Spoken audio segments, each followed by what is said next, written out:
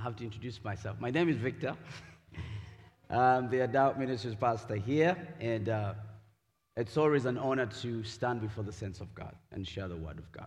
So if you have your Bible, please open with me to the book of Daniel, chapter 3. Daniel chapter 3. If you're there, please remind us that you have arrived. Just say, I'm there. Two people again. We got it? Okay. All right. So this is week 3 of our series called Clash of Cultures. Clash of Cultures. Our series is based on the first half of the book of Daniel. And the title for our message today is A Faith in the Fire. I'm sure some of you have experienced some sort of fire, because I believe that at some point in life, every believer, at some point in our lives, our faith comes under fire. The year of living the Christian life and studying the Bible, these years do not give us immunity from the fire, unfortunately. It's a good thing. In fact, sometimes the longer you are a believer, the more the fire. The longer, like the song we were singing, the longer you dwell in this Christian enterprise, the longer you walk with Christ, the more the fire. It doesn't cease. Our fires come in different shapes and sizes, but their objective is always the same. These fires come to pressure us so we can bow to the demands and conform to the host culture, or these fires come to bring us to the place of complete dependence on God. Two things. You can conform to the pressure of the host culture, or you can fully depend on your God.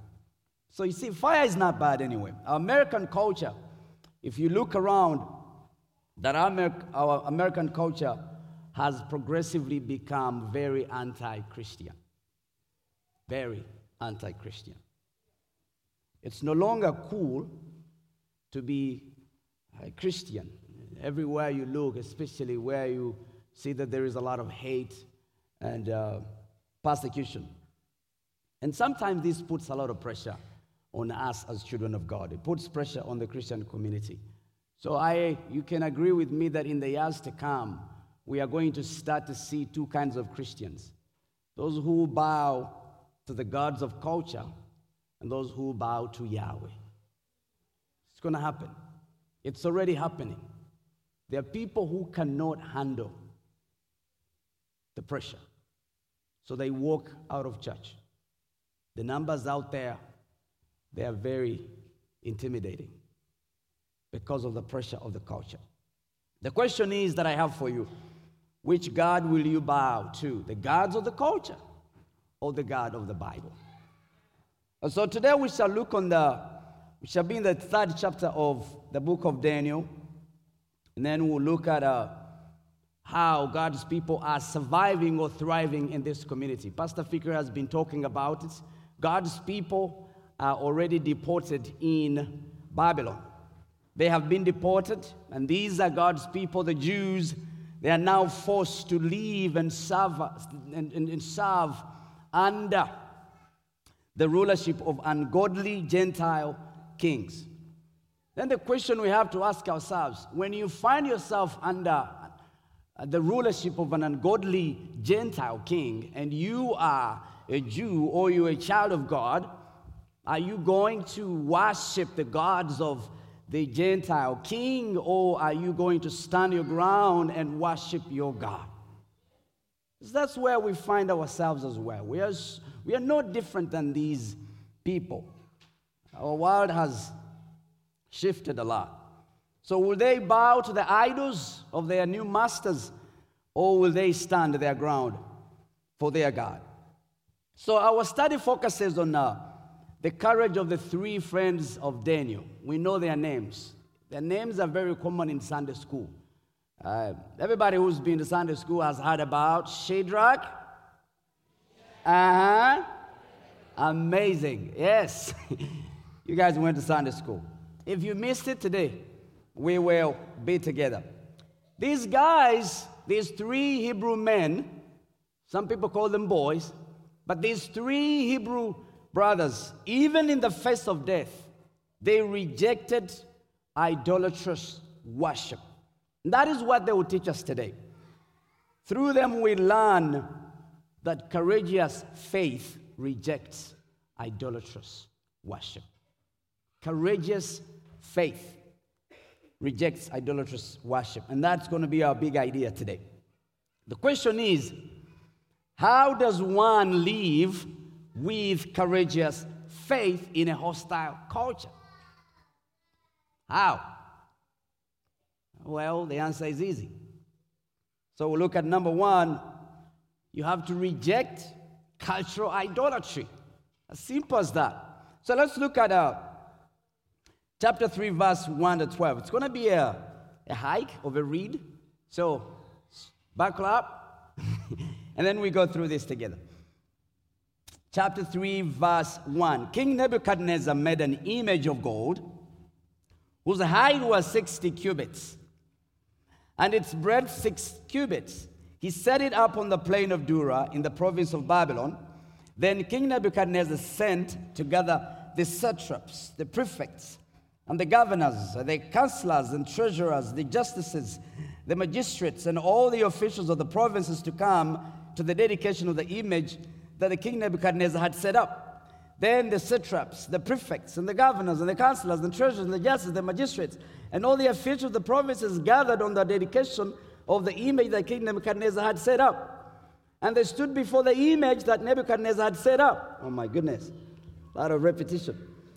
And the Herod proclaimed aloud, "You are commanded, O peoples, nations, and languages, that when you hear the sound of the horn, pipe, lyre, trigon, harp, bagpipe, and every kind of music, you are to fall down and worship the golden image that King Nebuchadnezzar has set up.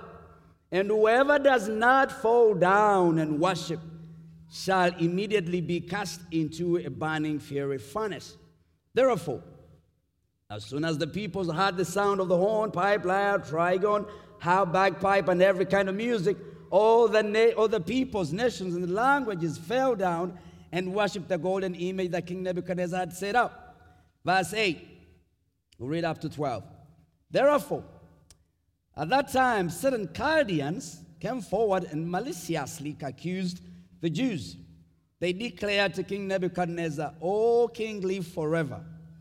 You, O king, have made a decree that every man who hears the sound of the horn, pipe, lyre, trigon, harp, bagpipe, and every kind of music shall fall down and worship the golden image. And whoever does not fall down and worship shall be cast into a burning fiery furnace. There are certain Jews whom you have appointed over the affairs of the province of Babylon, Shadrach, Meshach, and Abednego. These men, O king, pay no attention to you. They do not serve your gods or worship the golden image that you have set up.'" Reject cultural idolatry. Now, I want you to picture what's happening in this plain of Dura. Can you envision this tremendous sight? Thousands of people have been gathered in the desert. They're standing before a 90 feet tall statue. Thousands of people. And next to this statue is a blazing furnace, ready to incinerate anyone that defies the king's orders. Now, that's not a pretty image. Now, the question that comes to my mind is like, why did Nebuchadnezzar come up with this idea? Why 90 feet? 90 feet and 9 foot wide image. That's how this thing was. Last week we were looking at the interpretation of Daniel's dream. Now my question, as you study, you ask yourself, is this the way the king chose to respond to Daniel's interpretation of the dream. Because when you look at chapter 2, verse 37 and 38, when Daniel was interpreting the dream, he says, O king, you, O king, the king of kings, to whom the God of heaven has given the kingdom, the power, and the might, and the glory, and into whose hand he has given wherever they dwell, and into whose hand he has given wherever they dwell, the children of man, the beasts of the field, and the birds of the heavens, making you rule over them all. You are the head of gold. So is this the way the king is choosing to respond to this dream? Since he is represented in the dream as the greatest with a gold head, is this how he chose to respond to Daniel's interpretation? To show that he is in charge. I think Nebuchadnezzar loved being number one. That's it. He just loves being number one. And he believes in his mind, because his people have been telling him, live forever. Oh, king, live forever. In his mind, he thinks he will live forever. So he will remain number one. And then comes the accusers in verse 8. Like, what? What are you trying to do?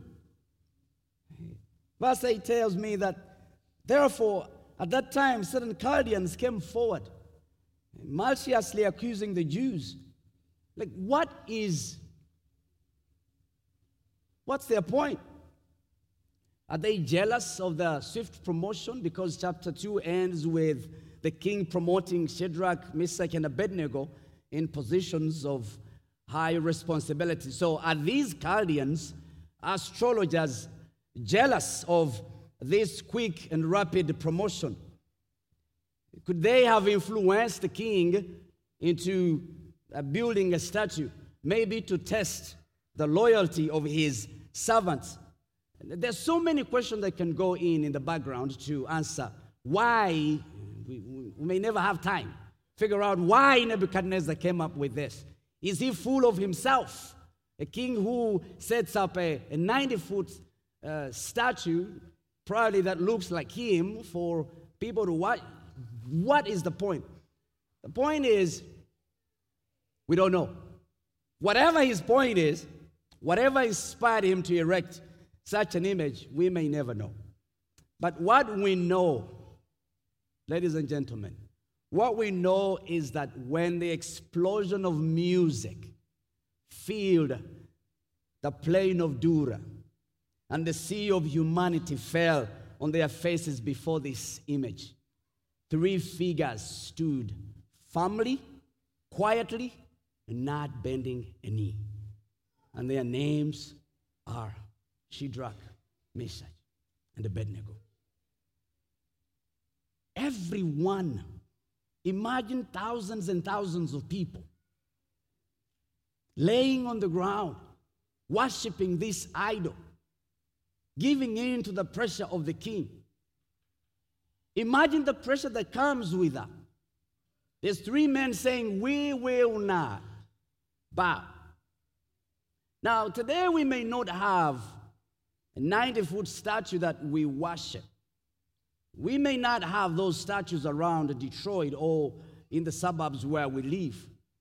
But that doesn't mean that we don't have idols. We have our own idols. We have set up these cultural idols that we give our allegiance to. Idols of money, idols of fame. We want to be popular. We want to be famous. Idols of work, consumerism. We shop and shop and shop. Shop on Christmas, shop on Thanksgiving, shop on Saturdays. When we are stressed, we shop. When we are hungry, we shop. When we shop, so we become shoppers and we shop. Consumerism, idols of pleasure, idols of power. Like Pastor Fikra was saying, we are in election year. We are going to see that a lot, where people just are full of, you can tell they are just twisting the truth on the TV because they want that power. They want a piece of it. So the idols of power. And the worst of all, we have these idols of self. Me. Me. Me. You rise up every morning. You spend 2 hours in the mirror, and you spend 3 minutes in the Word of God. Me. You'd rather drive your car. Actually, some people make it. They drive and they park in the parking lot, and then they spend 45 minutes looking at themselves, and then they come in the service late. They miss the worship. I'm not saying it's you. The idols of self. We are trained from young age to love ourselves. And so we become the center. Our parents love us so much. They provide everything. So we're always thinking about myself. Me. At work, me. At church, me. What satisfies me? What can give me more joy? What more can I buy? How can I be happy? It's me. We have been told that through these idols we can discover personal identity, meaning, and security. That's not true. There is no identity in worshiping an idol. There's no security in bowing down to the cultural idols.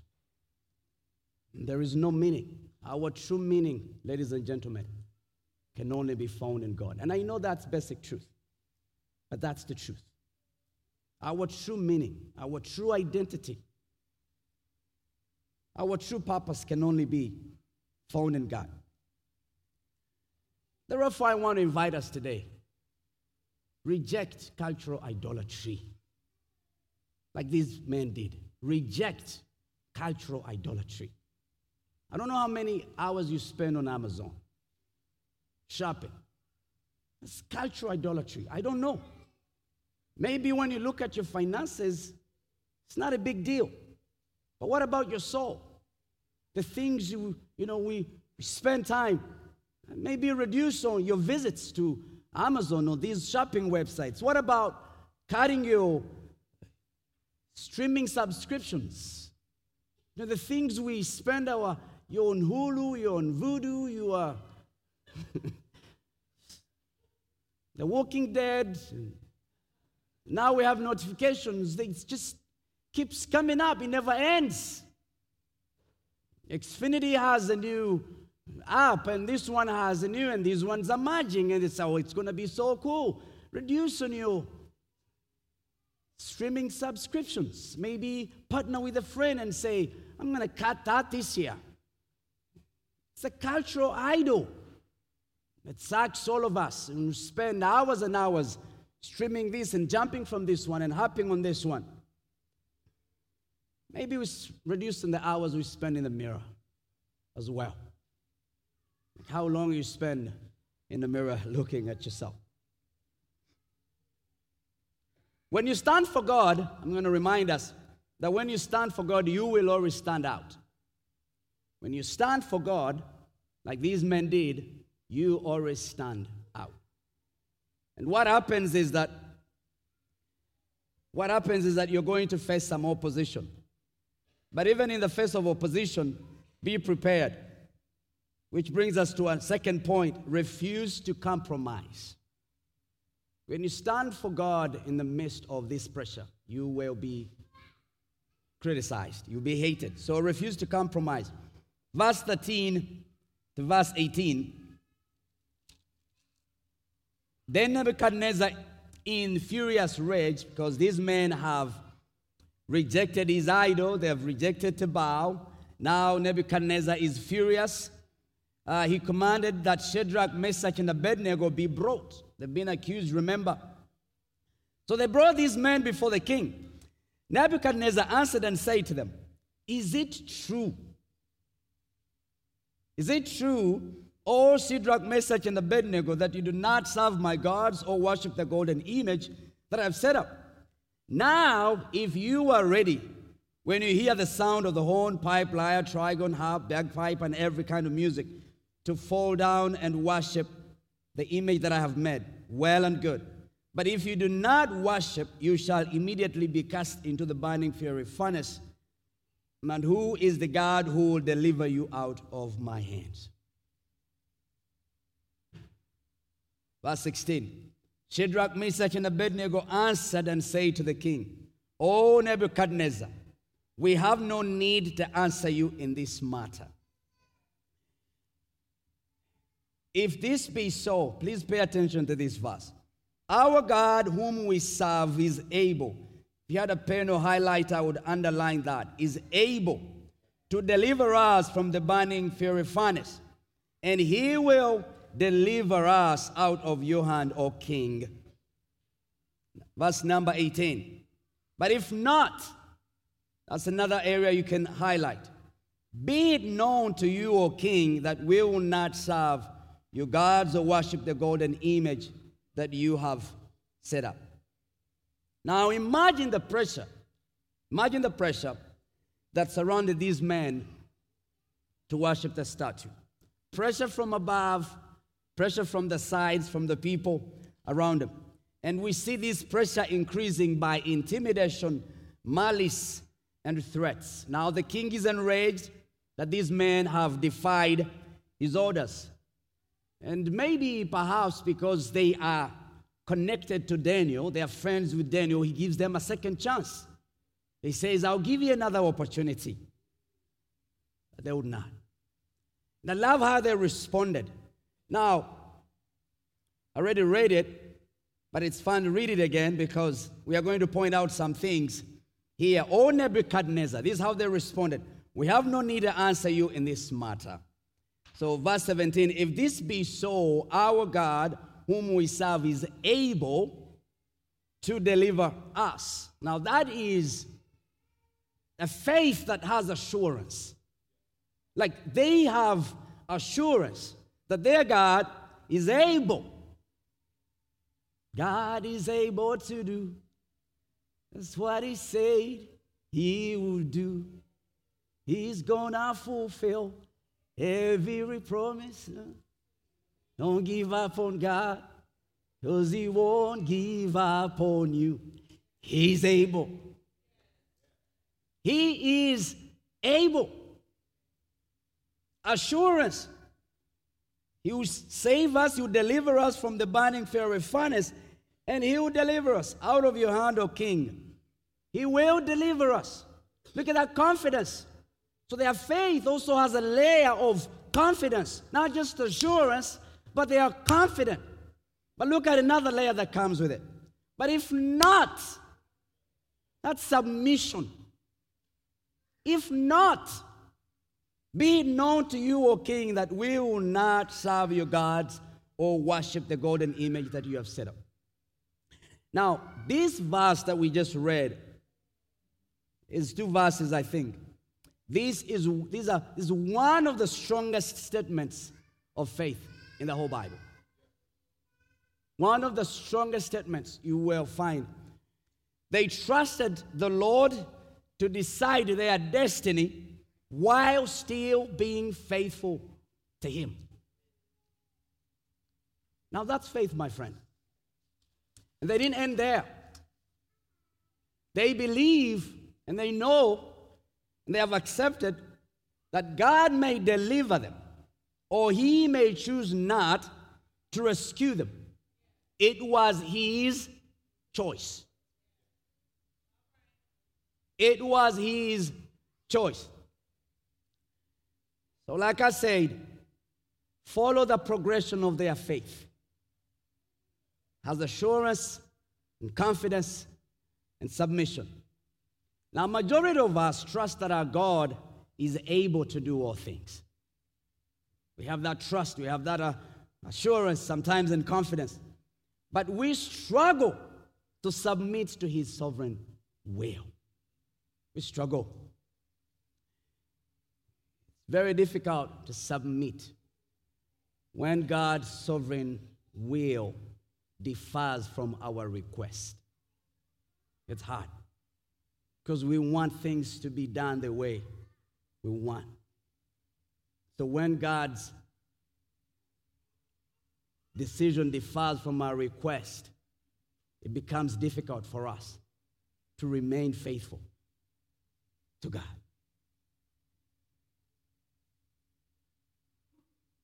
Remain faithful. I remember a time when my wife,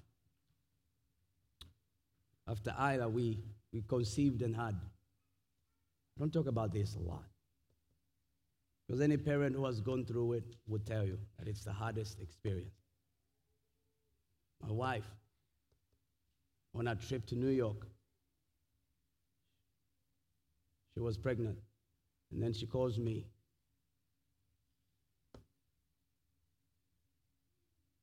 She had had a miscarriage. Now, I'm a believer. I love Jesus. I read my Bible. I pray. I love my God. I know He loves me. But that's a hard experience as a parent. You ask questions. You didn't see value in this child? Those are questions you wrestle with. Why? Why would you let the child just die like that? And then he's silent. And then you're looking for those answers, but he's not saying anything. And you're like, now where are you, God? You said I'll be there with you. I'll never leave you as orphans. Now I need you to respond to this, and you're processing all this. I'm thinking in terms of what is best for me, but I'm not thinking in terms of the will of God. Like, it is hard to discern the will of God. It is hard. So that's why we find it very difficult to submit to His sovereign will.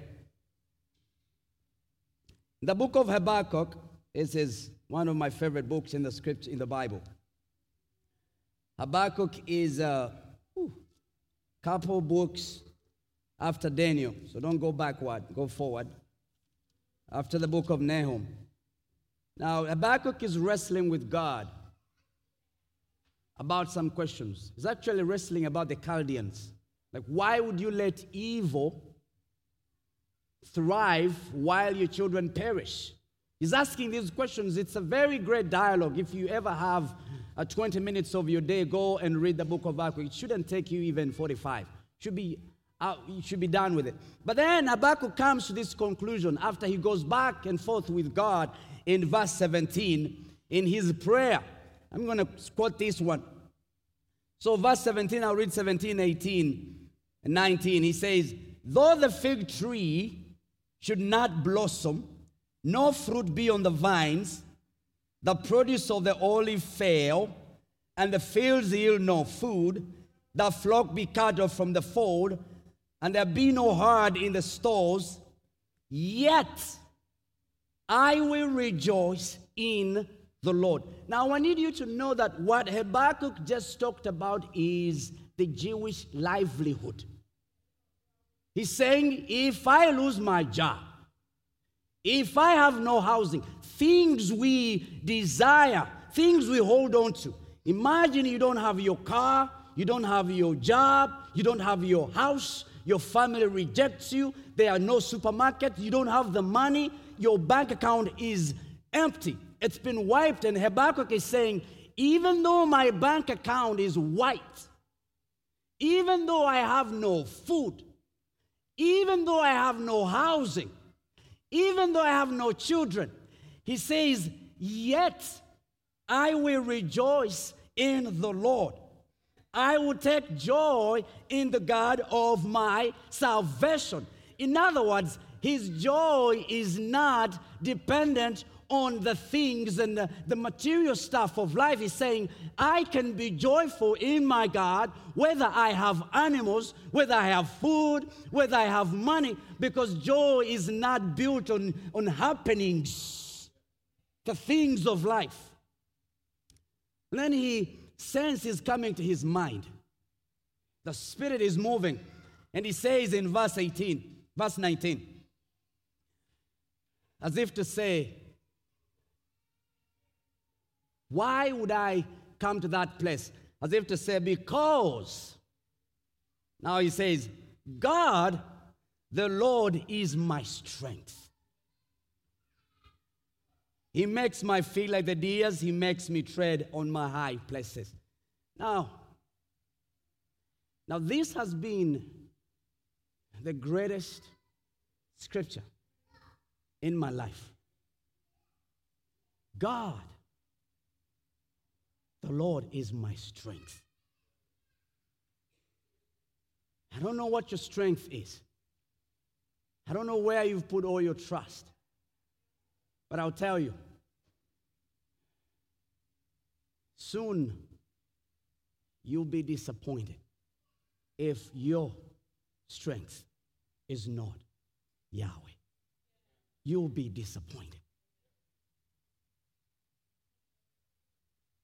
When God is your strength,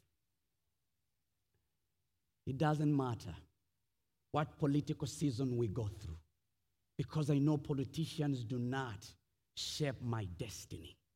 My God shapes my destiny. When God is my strength, I cannot be intimidated by my boss. Sorry, Fikre. I cannot be intimidated, because I know He will make a way in the desert. He's a God who makes a way in the walls. He's a God who calls water out of the rock. He's a God who makes a way in the sea. He's a God who brings food out of nowhere, shows up. When His children cry for meat, He says, you eat it until it blows you up. He provides even more than enough.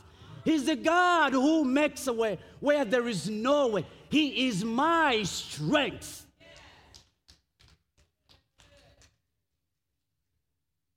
My degree is meaningless. I'm sorry. But some of us put all our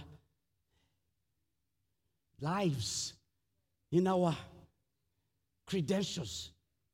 Before you even introduce yourself to someone, as a child of God, you're already bubbling and talking about your credentials. You know, I have a PhD, you know. Who cares?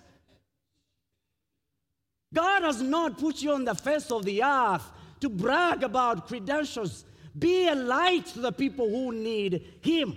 Show the world that the Lord God is your strength.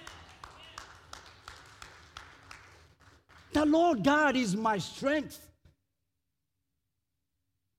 When marriage is falling apart, I take a walk around the park. I say, Lord, I married this beautiful girl called Sejo. But you know, she got issues. And you know I got my own issues. Now, Lord, I married a sinner, and I am a sinner myself. And then I say, Lord, look around us. Sin everywhere. How do I raise children? How do I walk in a righteous marriage when I have a sinner in my bed, and I am a sinner, and the people around us are all sinners? Like, how do we do that? And then the voice comes back. He says, because it's not your strength. The Lord God is your strength. Because He's your strength, He can walk with you. The Lord is our strength.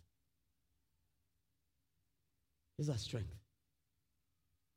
When God is your strength, it's going to be hard to compromise your faith. It's going to be hard to compromise. We compromise because we think, oh, maybe that could replace my God. No. How can we find the courage to reject cultural idolatry and refuse to compromise? What lies at the heart of living with that sort of faith? What lies at the heart? Trust in God's deliverance. That's it. Trust in God's deliverance. Verse 19. We go back to Daniel 3. Verse 19. Then Nebuchadnezzar was filled with fury, and the expression of his face was changed against Shadrach, Meshach, and Abednego. He ordered the furnace heated 7 times more than it was usually heated. And he ordered some of the mighty men of his army to bind Shadrach, Meshach, and Abednego and to cast them into the burning fury furnace. Then these men were bound in their cloaks, their tunics, their hats, and their other garments, and they were thrown into the burning fury furnace. Because the king's order was urgent and the furnace overheated, the flame of the fire killed those who took up Shadrach, Meshach, and Abednego. And these 3 men, Shadrach, Meshach, and Abednego, fell bound into the burning fury furnace. There is a suspense there. 24.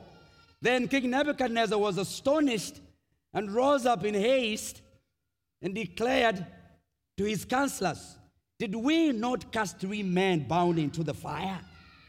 They answered and said to the king, "True, O king." He answered and said, "But I see 4 men unbound, walking in the midst of the fire, and they are not hurt, and the appearance of the 4th is like the son of the gods." Then Nebuchadnezzar came near to the door of the burning fury furnace. He declared, "Shadrach, Meshach, and Abednego, servants of the Most High God, come out and come here." Then Shadrach, Meshach, and Abednego came out from the fire. And the satraps, the prefects, the governors, the king's counselors gathered together, and saw that the fire had not had any power over the bodies of those men. The hair of their heads was not singed, their cloaks were not harmed, and no smell of fire had come upon them. Nebuchadnezzar answered and said, "Blessed be the God of Shadrach, Meshach, and Abednego, who has sent his angel and delivered his servants who trusted in him and set aside the king's command and yielded up their bodies rather than serve and worship any god except their own God." Verse 29. Therefore I make a decree. I make a decree. Any people, nation, or language that speaks anything against the God of Shadrach, Meshach, and Abednego shall be torn limb from limb, and their houses laid in ruins. For there is no other God who is able to rescue in this way. Then the king promoted Shadrach, Meshach, and Abednego in the province of Babylon. God knows what kind of promotion is this. Hallelujah. That's it. Trust in God's deliverance. I don't know what kind of fire you are going through. My sister, my brother, I don't know. But I see that God does not save these men from the fire. He saves them in the fire. In the fire. God Almighty has the power to extinguish the flames of Nebuchadnezzar. But you know what God the Almighty does? He steps in the fire and says, "Nebuchadnezzar, you can hit this fire as much as you want. But I am a God who reigns. And I am going to show you today that you cannot touch what I have chosen to be mine." That is what our God does. So what kind of fire are you going through? I don't know. A loss of a girlfriend, disappointment, loss of a job, loss of a child. Like I shared, it's hard as parents to experience some sort of, experience miscarriages. Marriages are shaken. Probably you've made some investments and your money is tanking as you see the trend. Tanking. You say, what kind of decision did I make? You're not alone in the fire. Call on your God and say, Lord, I know you stood with these men in the fire. I know you can do the same with me today. I am in this fire, and I need you to walk with me. I need your assurance, God, because I know you are a God who walks with your children in the fire. He walks with us in the fire. Now, God could say, I don't want you to go through the fire. But imagine the quality of our faith if we didn't have fires. What does Nebuchadnezzar do? He acknowledges this God. Why? Because, I don't know, guys, but for some reason, you read the Bible, you know that God does not like sharing his glory. No. Remember what happened to Moses? When he tried to share that glory, God tells him, speak to the rock, and Moses says, I'll strike it. God says, speak. And the man strikes the rock. And the consequences he could not escape. You cannot share in God's glory. These are moments when God says, I want the world to know that I am the maker of the heavens and the earth. And I have created you just to become a testament of that. I have created you. That's why we are here. To maximize the glory of God. To expand his kingdom. These boys are witnesses. They are witnessing to an unbelieving, idolatrous culture by saying we walk in the fire and God showing up and see the glory. And then faith was prolonged, and the children of Israel are prolonged. And so we begin to see kings now bowing in and respecting such a God. Are you in the fire? God is with you. But it's hard to have such a God when you don't know him, when you don't know his son. So I want to pray for us. You don't have a relationship with such a God. It's hard to have that fellowship. Because God comes in, coming in shows how much he cares. It's that fellowship that we have with him. Are you in the fire? I don't know what kind of fire. But how can you have that fellowship without knowing God? So if you don't know Christ, today's your day. I'll be here, and I'll pray for you. Pastor Fikri will be here. Will lead you to know the Son of the living God. But if you're going through the fire, let me pray for us. Father, we thank you that you are a God who does not shy away from the fire. You stepped in this fire with your children. You showed up when they desperately needed you. And you reminded them that you are in charge. Nebuchadnezzar was never in charge. You were in charge. Thank you for showing up, for sending your angel. Whether it was Jesus, whether it was an angel, you showed up. That was a fourth person in the fire. Father, as we walk through the challenges of life, the heat of this culture, the host culture hating us and pushing us to conform, to surrender, to bow, I pray that you remind us that we have another person in the fire, that you are with us. I pray for your children. I don't know what they are going through, whether their marriages are shaken, whether they are single and whoever they've been dating.